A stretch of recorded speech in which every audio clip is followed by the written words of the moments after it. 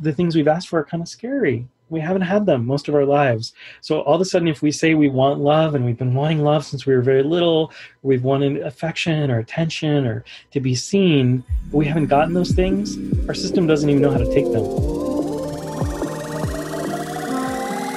Plug into the minds of the world's cutting-edge innovators, visionaries, and thought leaders, rewriting the rules of high performance at work.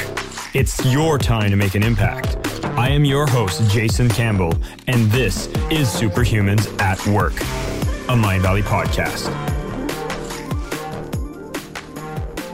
Do you tune in regularly to Superhumans at Work podcast to get your ideas on how to be a superhuman at work?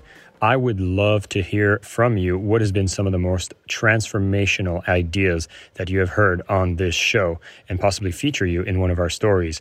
Be sure to reach out to me at jason@mindvalley.com and send me a quick email about your story of transformation so we can start a conversation and get you featured on Mindvalley. Now, let's get started with this episode. Hey everybody, this is Jason Mark Campbell. Welcome to another episode of Superhumans at Work. The guest that I have today, he's an amazing individual, and I love having conversations with him every time because we get to go deep into the topics of spirituality, personal growth, Taoist principles, Buddhist principles, a mixture of all these amazing things that have been passed down through generations, but how do we apply it right now, today, in times that may be more difficult than others? Especially with 2020 being one of the most interesting, confusing, challenging years that we've been through. We want to bring some topics here that might help you understand what we're navigating through. How do you go forward, move forward with this grace as we go through these periods? So Scott Mills, Dr. Scott Mills, PhD, MA, BA, NLP, MP, a man with a lot of letters behind his name, has been working on the creation of the human evolution system. He's been known as the cross between Yoda and Bill Nye the Science Guy, which are two, one fictional, one real characters that I highly admire. And we really want to go and dig into this topic of resiliency. And so, Dr. Scott Mills, thank you so much for coming here and sharing your wisdom. I'm so glad to have you here. Oh, what a great time to be here. And I love that you're calling it interesting. You know, I think of that Chinese curse, may you live in interesting times. And I feel like we are living in those times right now. And what a great time to be in conversation with all of these topics. So I'm so excited to be here with you, Jason. Well, I wanted to put this at ground zero and kind of understand what's been going on with you. I mean, as we're filming this, we are midway through 2020. And I just want to hear, like, what's been going on in your life? What have you been seeing? And what does this mean for the people? Yeah, you know, it's a quite extraordinary time. Ground zero is a really good way to describe it. I'm living in Portland, Oregon, which for many people who have been watching from around the world, we have incredible disruption. And I use disruption in this very beautiful sense. We have a lot of disruption in terms of the Black Lives Movement. Protests happening now for, I believe today is day 76. When people listen to this, we'll see where we are still. But literally 76 days of protests. We're in the middle of COVID. At this point, 160,000 people have died in the US with no end in sight. The models are not showing us shifting. So a lot going on and leading up in the US to an election cycle that has potential to impact the rest of the world. And literally ground zero, so much happening, so much confusion, so much possibility. I mean, we're in this very ripe time where it feels like the egg is getting cracked. Something is getting ready to be revealed. And for those of us that are hopeful, something good may be coming, but there's a lot of pain for the cracking that's happening. Well, I wanted to jump into one topic, which I find would be interesting, is that a lot of us, I know for myself, I'm trying to look at all these events with the positive, the silver lining, all the benefits that can come from the other side of going through this pain. But for some people, it may be harder than others. Are you noticing what are the factors that are in play that make this easier for people or harder for people to cope with this huge disruption that we're seeing around the world? Yeah, you know, it's such an interesting place. So I exist in this very interesting spot. I'm an academic in the world of personal development, which is not what most of us are in personal development. Gorgeous, gorgeous people. But I've been watching so much of personal development both lift people up and also really discovering some of the shadow side of it. So I would say the first thing that's been helping people is to be real. I mean, this sounds silly, but talking to somebody today, actually talking to many people today, I've been teaching a lot of courses around this lately, around the experience of anger And it's so funny because I keep seeing all these Facebook posts and all these people saying, don't be angry, that's not healthy. Just be calm, be peaceful. And I've been saying to people, get really, really angry. Get really, really angry. Go out in the streets, protest, because as I learned from Katie Hendricks, anger is the notion or the experience of being violated. So if somebody steps on your feet in the middle of the grocery store, you don't go, oh, that's fine. It feels great. Maybe if they step off your feet, but if they step on your foot and they stay there, which is what's been happening to a lot of us. And then, by the way, they grind their heel into your toes, right? That doesn't sound so good. That's what's been happening to a lot of us. And anybody who says to you, oh, just be like, okay, that's okay. It's okay. I'm busy creating my own experience here. Clearly, I invited this. It's something that's supposed to happen. No, be like, get off my foot. Move over there. Be angry for a minute. It's not about living in anger, by the way. It's about noticing when something has been violated, when something's wrong in the world. And I was talking to my dear friend, Dr. Joan Rosenberg today, brilliant psychoanalyst, and she said, when you're angry, it means you're invested in something, that you owned it, that you're in relationship to it. So I'm not saying everybody get angry, but I'm saying let's get real. Let's start to notice what's going on in our lives, and let's begin to claim the emotions that we actually have. So for me, that's the biggest marker of what's been working for people, is when they go, okay, well, I feel sad. 160,000 people have died in the US at this point. There is an enormous unspoken grief. Anyone who doesn't name that they're occasionally feeling sad or they're occasionally feeling anxious, they can't actually deal with the life as it's working, is what's happening. So that's the beginning point for me, is let's just get real and see what is. And to me, that's what Buddhism is all about. Taoism, like all of these Eastern traditions that I live in, are about seeing what's real and not pretending. And, it makes me think of the quote, and I can't attribute it to the right source, where it talks about the fact that, hate and anger isn't the opposite of love, but indifference is. And I feel like with the constraints that have been put forward now, it's like nobody can afford to be indifferent. I mean, we're all being faced with what you said, your quote unquote, the shadow, to actually get to feel all of the things that were not equal, that were not working. And now it's more visceral than ever. It's almost like you don't have space to be indifferent anymore. You have to kind of take a stand and really express what you've been bottling up, because it's all coming out at this time. I even had Tara Nicole Nelson, which I interviewed a while back, actually named this time the Great Reset. And I thought that was a great term for it. And so I wanted to kind of pivot this towards the fact that I know you work a lot with the topic of resiliency. And I know that there's a lot of ways that we can describe resiliency in a way that is good, bad, or no judgment, but just different. But still, a lot of people feel that the act of resilience is just like, suck it up, don't show that emotion, and push forward. And what is your response to people who usually operate in that way? I'm going to say something about judgment before we do that. It's okay to judge things. Like, we're humans. We're supposed to judge. If you go no judgment, we're living in America I'm living in America right now, where people are killed for the color of their skin by police. I have lots of judgment. I'm just going to own that. I have lots of judgment that is not something that's right. That's not something that's good. We need to really check ourselves and become involved much more. And those of us like me who have this pasty colored skin, maybe gets a little darker in the sun, we've been able to be outside of that sense of this isn't happening to us. We've been able to ignore it. So there's a place for judgment and discernment. Those two words go together. Discernment about what's right and what's wrong. There's a moral compass that we can start stepping into. Now, as far as what you were asking me about, the traditional definition of resilience, which is what so many of us were raised with, is kind of the cowboys and Indians, like buck up little camper, you can get through this, pull yourself up by your own bootstraps, just have grit plus determination, which is kind of the key phrase here. And what I've been looking at, it's funny because I'm talking a lot about anger. You can see I'm fired up today. Usually, I'm just this really gentle, kind of compassionate spirit. And inside of that, I look and I go, okay, so what is it that the world is calling us to do? Is it calling us to be kind of gentle and mellow? Is it calling us to pull ourselves up by our own bootstraps? Or is it actually calling us to evolve? Is it calling us to have a great reset? In order to do that, because that's what I think we're being called to do, is to reset, to evolve, to come together in a new way, and to form a planet that actually understands that these lines we've been living by are completely imaginary. the lines of race, the lines of country, the lines of economics. We're all one people. We're one planet. What happens in Bali affects what happens in the US. What you do to the water affects to the water here. What, Russia does to the air affects the air in other places. Like, we're so interconnected. So I want to go for a place that is much more interconnected and evolved. So for me, I've been playing with resilience for a while now. And what I've been playing with is we don't just need resilience anymore. We need an evolved version of resilience. And I've been calling this super resilience. Now, I want everybody to take a breath when I say this because, it's like, oh my gosh, now I'm supposed to pull myself up even more by my bootstraps. Am I supposed to pull them up to my armpits now? No, this is not about doing it alone.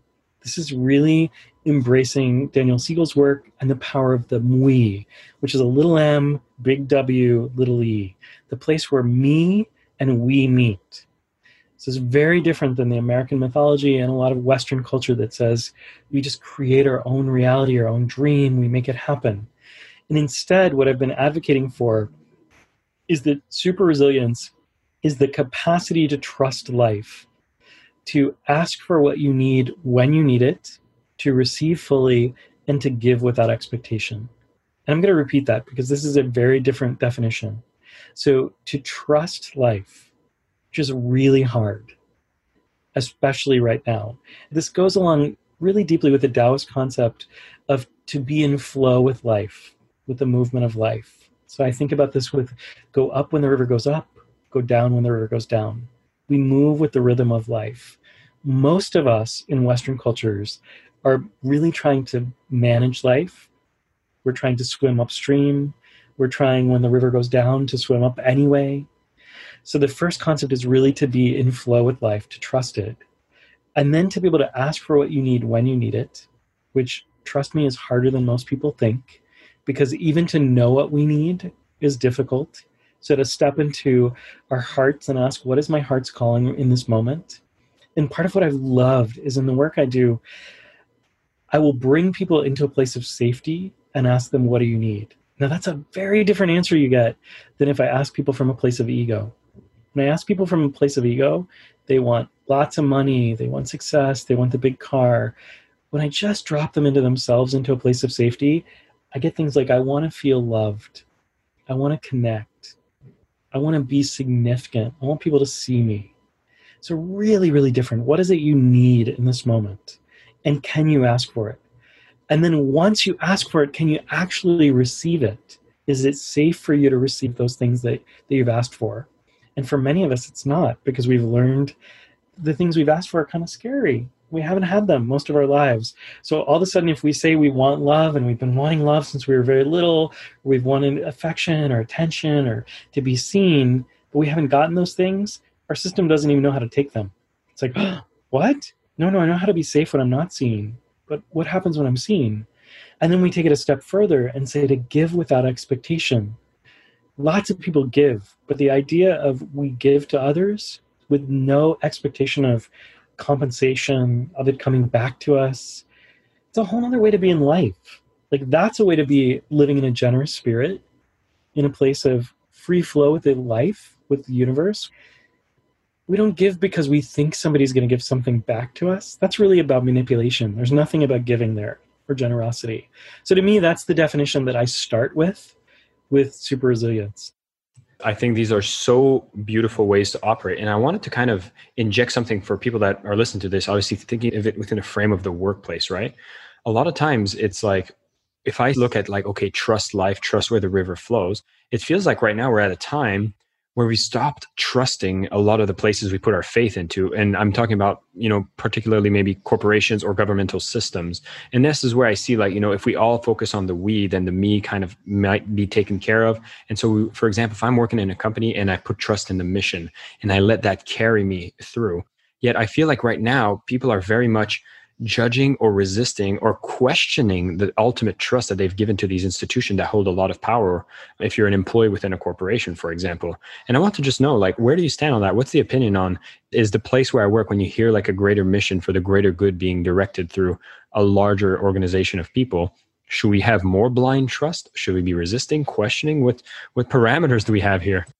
The answer to that question is right inside of there. Should we have more blind trust? Absolutely not. So we don't want blind trust, right? The beauty of the we in Daniel Siegel's frame, and I really appreciate his work, is that we're bringing ourselves to the table. So for so many of us who go to work, and we were talking about the way your work is evolving earlier, you're bringing more of yourself. You heard a call in yourself that this is the place that I feel the most able to give, the place that my strengths are most able to express, the things that are most important to me. So everyone needs to start in that place. Like, what is mine to do? What is mine to give? How am I here to serve? And all of us are going to have different gifts, different strengths, different ways that we can be giving to the world. So that's from the me perspective. There's nothing wrong with me. It's funny. I think people misunderstand Buddhism, especially like I hear people rail against the ego. That's the me, right? The part that knows who we are, that explores ourself. If we didn't have the ego, we wouldn't know who we were after we go to sleep. We wake up in the morning and be like, who's this person who just woke up in this bed? I have no idea, right? It's good to have an ego that helps us have identity coherence. We know who we are from day to day. Now that evolves. So inside of me, like I live by two questions. The first question I ask is, how can I most be in service? Like, so really what's mine to give? The second question I ask is, how can I be joyful and abundant? So I want those two to go together. But when I'm asking the question of how can I most be in service, I want to ask, what's the organizations that I'm most in alignment with? I'm going to tease here because Vishen Lakhiani, who you work with quite closely in Mind Valley, has been on the warpath against companies like Coca-Cola, against some of the fast food companies, and I celebrate that every single day. If you say, should I go work for this company that is causing obesity, that's causing dis-ease and unhealthy experiences of people around the world, I'm going to say absolutely not, right? That's not the flow of life. That's not flowing with our bodies. That's not flowing with nature. None of that is actually for what's good for the we. So I only want people to think about what are the companies, the organizations that gather together to work for the greatest good. And one of my favorite pieces here is if we would create the space for people to absent themselves from those kind of companies, they wouldn't exist, right? There would be no Coca-Cola selling high fructose corn syrup sodas to children, creating obesity and diabetes and all of these other things that Vishen has been so brilliantly speaking out against. And, I got to just say, this blows my mind that he's doing this, because for so many people in a company like Mind Valley, they would say, oh, we can't do this because we're going to alienate people or people are going to get mad. But what he's actually doing is speaking truth to power. And for those of you who've been around long enough, you know that this is a slogan from the 60s that has real power. Speak truth to power, right? There's real depth in that. So we don't want to blind trust. We actually want to bring our full selves into a company. And let's say you're in a company right now and you go, okay, so this company's kind of doing some good things in the world, but they're also kind of off track. If you're bringing your full self in and you're in a place where you can speak your truth, you can actually help a company adjust course. When we talked before the conversation a few months ago, and I talked to you a little bit about the difference between being a generator and a conduit.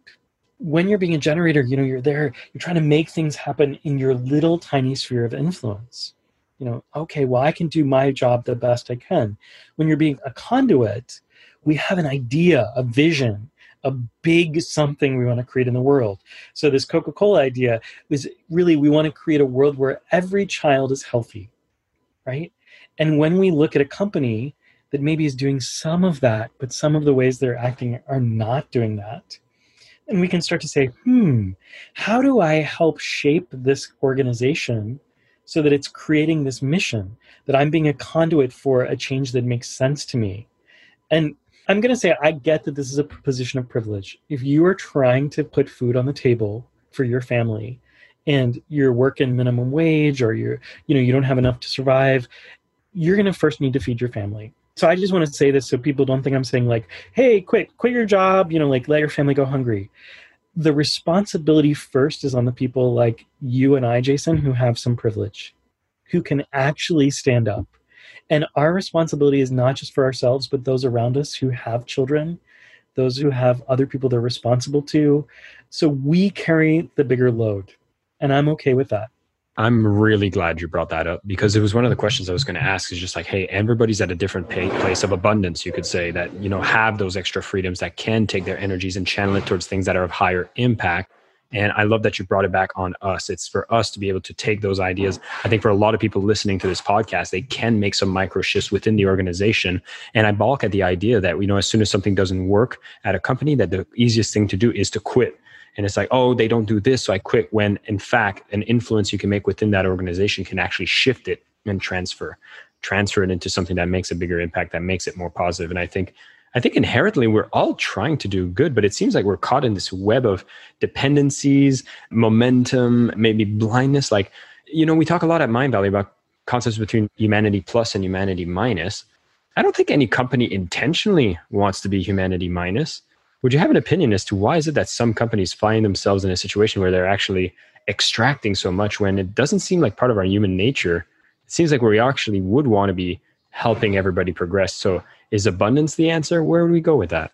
So I don't know if it's because I've been sitting in the midst of all that's going on in the US for the last, 6 months or so, and the last 4 years of an administration that doesn't feel very excited about being humanity plus, that I'm sounding a little more jaded. But I would say that there are definitely companies that are humanity neutral.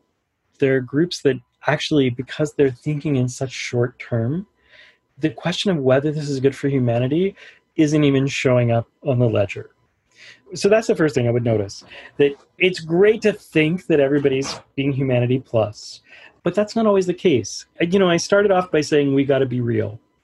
And one of the things, and this is not to be angry or nasty or to call people out, I don't do that, but it is to say okay, well, is this company really humanity plus? I look at fossil fuel companies, for example, that know that what they're doing is damaging the planet, is damaging the health of people. My grandfather grew up working in a coal factory in Kentucky. So many people, his cousins, his brothers, ended up having black lung, getting all kinds of illness. The company didn't care about being humanity plus. They cared about a bottom line, and they thought very short term. Now, part of what's interesting is when we change the focus, so we're not thinking so short term, that we're thinking of generations forward, then it starts to shift what we're talking about. So one of the things, I taught Money EQ with Ken Honda, which is just this brilliant class that Mindvalley offers. And one of the things that really inspired me about the way he thinks about money and the Japanese culture think about money is that the decisions that they make, at least aspire to, are to think, 100 years in the future, for generations forward. So I think part of this is just a perspective. So many people have thought this is about me, this moment, especially in the Western culture where we've been brought up to think we make our own destiny, we're supposed to grab everything we can, the one who dies with the most toys wins, that kind of perspective. We've had that so ingrained in our culture that we've forgotten to think beyond this moment. It's a lot of what I think these oil companies have done. These fossil fuel companies have done. But when we start to think, wow, I have children, I have grandchildren that will come, I have generations past me that will come out, then we start to shift our perspective. And we say, okay, so if there's generations forward and there's a planet that we're responsible for, that we have stewardship for, which I think some really lovely movement is happening too. We're really starting to embrace this in some places. Then we can start to notice that there's a bigger picture.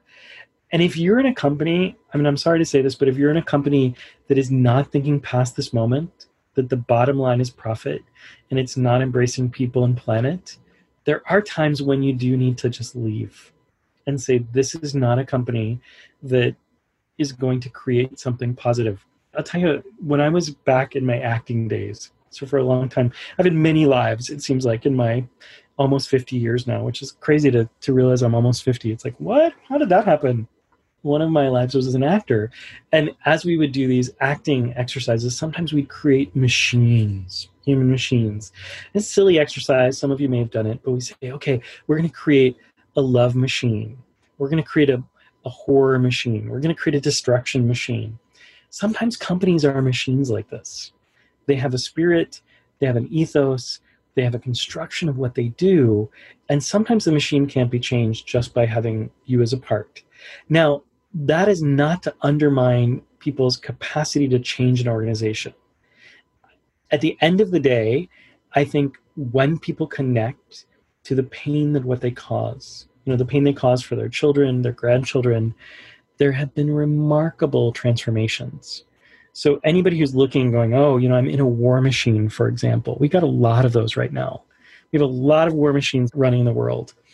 If we notice we're part of a war machine, and I grew up with both my parents working in the government, both top secret clearance. If you've ever seen the movie War Games, both my parents worked in the mountain in War Games and in the Pentagon. So I'm used to war machines. There are places where you can shift to war machines because the people who run them have children. They have grandchildren. They have hearts. They have connections. So it's not to just up and leave. I would definitely encourage people to do what you can do. But there's a place where you just say, this is not going to create what I need. And, you asked me about the reset. But Ray Anderson, who wrote the book Cultural Creatives, talked about being in between stories. Many, many people have written about this, that we're in a place in between stories. We're in a place between kind of a Newtonian world and a quantum physics world where we're learning how to step into a new way of being. Many of our old ways of being, we're going to have to step out of. Many of our old patterns, we're going to have to step out of. And this, to me, this is actually one of the strongest gifts of COVID, is that for so many of us, it's shaken up so many of the patterns that we can actually see the stories, the patterns, the habits that it's time to step out of because they no longer serve ourselves or humanity. Scott, I love having conversations with you because we always go into these amazing topics that really take it deep to make us reflect and think about how our behaviors create the world that we see today. And what I wanted to ask in closing is, as we transition away, you labeled this so beautiful from the Newtonian to the quantum here. What is one thing that people, if you could give something as a start for people listening, what is one thing that would help the world so much if they would let go of? And what is something that people could embrace as they go through this transition? So this is actually easier than people think. I just created this lovely little meditation. You can find it, by the way. So I gotta say this. I promised I would talk about this.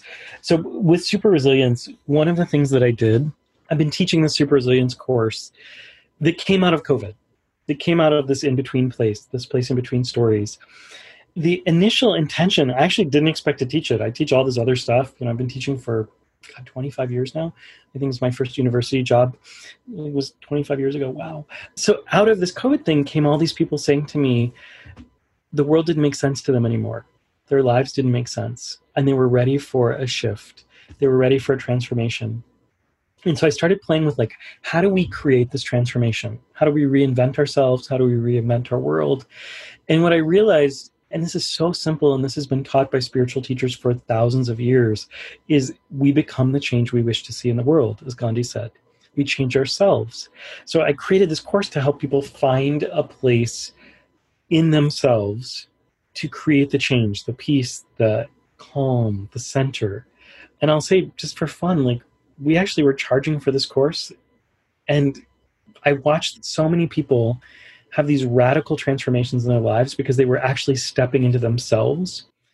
The one that was the most powerful to me of all these people, this one woman said to me, in the midst of everything going on, that her daughter had OD'd for the second time. And when you see people with addictions, here's what I want you to know. Addictions isn't about weakness. Addictions is about really emotionally available people who don't know how to deal with what's moving through them. So they look for ways to numb. This is my general approach to this. So her daughter, I don't want to name her daughter as a weak person in this story. I want you to know that her daughter was just overwhelmed by life. And so she went in, she helped her daughter. She said, I went in, I worked with my daughter, I came home, I was solid, I was stable, and I was safe. And it's because I had started to find a new place in myself for something new to emerge. So we decided just to give everyone this course who wants it across the world. By the time you're listening to this podcast, there'll be about 10,000 people in this course on every continent on the planet that's been changing people's lives. So please join us, by the way. Just go to bit.ly/supermegift. Well, Scott, what I'll do is I'll make sure this is in the show notes so people can just go into show notes. You can find this. It's an absolutely free course about resilience. It's a fantastic program. You'll definitely want to check that out. Yeah. So thank you so much, Jason, because for me, this has become something that we need to teach people. It's the piece that moves the planet forward. So where people start, there's two simple things I'm going to share. Actually, three simple things. The first is we had to find a sense of safety in ourselves. We had to find a place where we're not threatened, challenged, exhausted by every moment of every day. And we just found the place where we could breathe and we could be free and we could be safe. Really simple, sounds like. But the amazing thing, as we've taught this course, is there are so many people that if I say to them, where's the place for you that's safe? There is no place. So that's the first piece. Second piece is to acknowledge the support that's coming to you at every single direction. So all of us have more support than we think. We have so much support coming in from us. So, this notion of working with Taoism, working with nature, there's no tree in nature that goes, oh my God, I'm not supported. Nobody gave me water. Nobody gave me sun. Nobody gave me whatever. There's support coming in all the time and they grow. So we accept all of the support and we begin to receive it. The third little piece here, so once we feel safe and we feel supported, is we listen to what's true for our heart. This is the piece that I think is the most transformational thing. And it's third because what's fascinating is unless we feel safe and supported, it is very, very hard to get to what is our heart's calling in this moment. If we feel like, there's not enough for anybody, I'm not going to be able to pay my bills, I'm not going to have a place to live, we're going to do whatever we have to do to survive. That's that survival instinct. But when we step into the place where, yes, I'm safe, yes, I'm supported, now I can really listen to my heart and I can start to name what's real. So if you're in a company that is creating death and destruction and disease, and you can go, oh, my heart's calling. First of all, I see this. I see what's real and I can name it. And my heart's calling is to create peace and love or health or whatever is true for you. Your heart's calling will never be, I promise you, I've worked with thousands and thousands of people around the world. I've never met somebody, at least nobody who will admit it, if it's true for them, that says, my heart's calling is to create war and destruction. My heart's calling is to create disease. My heart's calling is to create pain and misery. It just doesn't happen. We're born social creatures. We're born to love. It's in our DNA. We come out of the womb. The first thing we do is look for the people we can connect to. So when you're able to feel safe, supported, and start to feel into your heart's calling, you go, oh, this place I'm in, it doesn't align with me. This company I'm in, it doesn't make sense. Or this company I'm in, it makes sense, but it just needs a little nudge of love in the right direction. So it doesn't have to be an exit, right? We don't have to pack up our toys and go home. In fact, usually I say to people, let's see if before you pack up your toys and go home, you can at least be heard. You can make a difference. Maybe you make an impact in somebody's life. So for me, those are the places we start. It sounds so simple, and yet it's so profound, because when we speak truth to power, like we were talking about earlier, when we speak our heart's calling, what's really honestly true for ourselves, we find ourselves connected in a way that we couldn't expect. I want to tell you one quick story just to close. I was in Las Vegas last year, and for anybody who's been watching American politics, it's a little crazy place to be. And I was at a marketing conference, which is not normally my thing. I can't believe anybody would ever invite me to a marketing conference, because I'm the person who's like, let's just love each other and look at our brains. And, they're not really a marketing guy. So I sit down at this table with a woman who says to me, we're probably on opposite sides of the fence. That's her introduction to me, right? That's her truth. That's what she's calling out in the first moment of meeting me. And I was like, wow, am I wearing a sign over my head I don't know about? How do you know where I am? And I said to her, I've traveled all over the world. I've worked with people all over the place. And what I find is that people's hearts are pretty much the same everywhere I go. People want to be healthy. They want their kids to be healthy. They want to be happy. They want to be free. They want to be able to express themselves. They want good jobs. They want clean air. It's not that complicated, right? We are the same. Your heart to my heart. We're the same. And so I looked at her and I said, I'm not going to be on any fence. I'm just going to be with you. And it was so amazing, because this person who immediately judged me as enemy, right?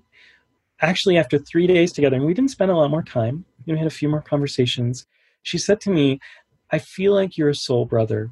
Thank you so much for being in my life. And The reason I'm sharing that with you is because there've been so many places that we think when our heart speaks that it's to make other people small. It's to diminish. It's to negate. And one of the things that I want you to hear is our hearts all have similar callings. When we really sit down at a table together, when we let ourselves see each other for who we really are, we find that the similarities outweigh any difference. And so an organization can change pretty quickly, the same way a family can change pretty quickly, the same way a nonprofit can change pretty quickly, when we realize, like, wow, we all want the same things, and are the things we're doing taking us where we want to go? That's the place I want to play with people. That's the place I want people to, as they're listening to this podcast, say, okay, so let me not just hear my heart's calling, but give myself permission to see the person who's sitting across an imaginary fence. Because I promise you, there was no fence between us. There was a table that we could move away from. And in that moment, we created a bond, we created a connection. And if we could do that around the planet, this planet would be in a very different place than we are right now. Scott, that's such an amazing way to close this. And you're right. I think as we start listening to each other, seeing each other, and just realizing that we're all in this quote unquote game, this life, with very similar ambitions to just have something good, do good, and grow in ourselves as well, I think there's a lot of evolution that can happen, especially during these times where everything's being exposed, everything's coming to the surface. And so I'm hoping that everybody that listened to this, you have some very powerful prescriptives. You can take a check-in with yourself. You can listen to this and see which one of these principles really applies to you. And when you're in the workplace, start to see where you can make some small nudges, because it could be from just a conversation with a colleague that you raise up. It could be a voice out that you do at a meeting that really brings the values in more congruence with the actions that you take. And then maybe it's also to do a check-in on what is it that you want to do if you're in a position of privilege, to start making sure that your efforts are put into a place that really shift the tide. I know for me, I have a quick story to close, which is I had the opportunity to work for a e-cigarette company at some point. And it's interesting because I wouldn't label this as good or bad as a general. I would label it as a bad for me as a non-smoker. To encourage more people to take on e-cigarette would be considered a bad thing, humanity minus. Yet, if I was sitting as a smoker who actually transitioned from smoking to something that would be perceived less harsh, perhaps that was my humanity plus. And so I think we all have different perspectives that we come from. We don't all have the same idea of what a humanity plus, humanity minus is. But I think the more we have those conversations, build those bridges and not those fences, we can have those conversations that shift the whole planet towards a better place. And I think this is going to be a time that we get really shaken to make that transition. And so, Scott, thank you once again for coming on the podcast, sharing all this amazing wisdom. For everybody listening, make sure you go into the show notes. There is a link to the course about extreme super resiliency. You're going to want to go through this. So many people have had profound transformations, and I wish the same to you. And definitely give us some feedback. Leave a review on the podcast. Let us know what was the most shifting moment for you in this episode. And we can't wait to have you come on a future episode. And Scott, thank you so much for joining us as well. Thank you, Jason, for all the amazing work you're doing in the world. You're really a conduit for huge change. And I know everybody who's listening can hear that and see that in all of the podcasts. So please listen to more of Jason. He's quite extraordinary. You are amazing, my friend. I appreciate that, brother. Take care, everybody. My name is Jason Campbell, and this is Superhumans at Work, a Mind Valley podcast.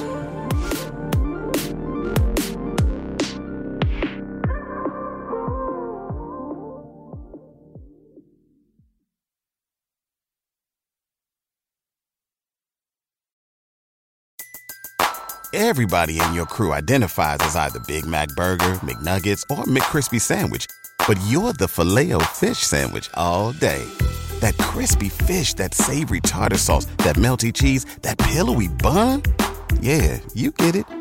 Every time. And if you love the Filet-O-Fish, right now you can catch two of the classics you love for just $6. Limited time only. Price and participation may vary. Cannot be combined with any other offer. Single item at regular price. Ba-da-ba-ba-ba.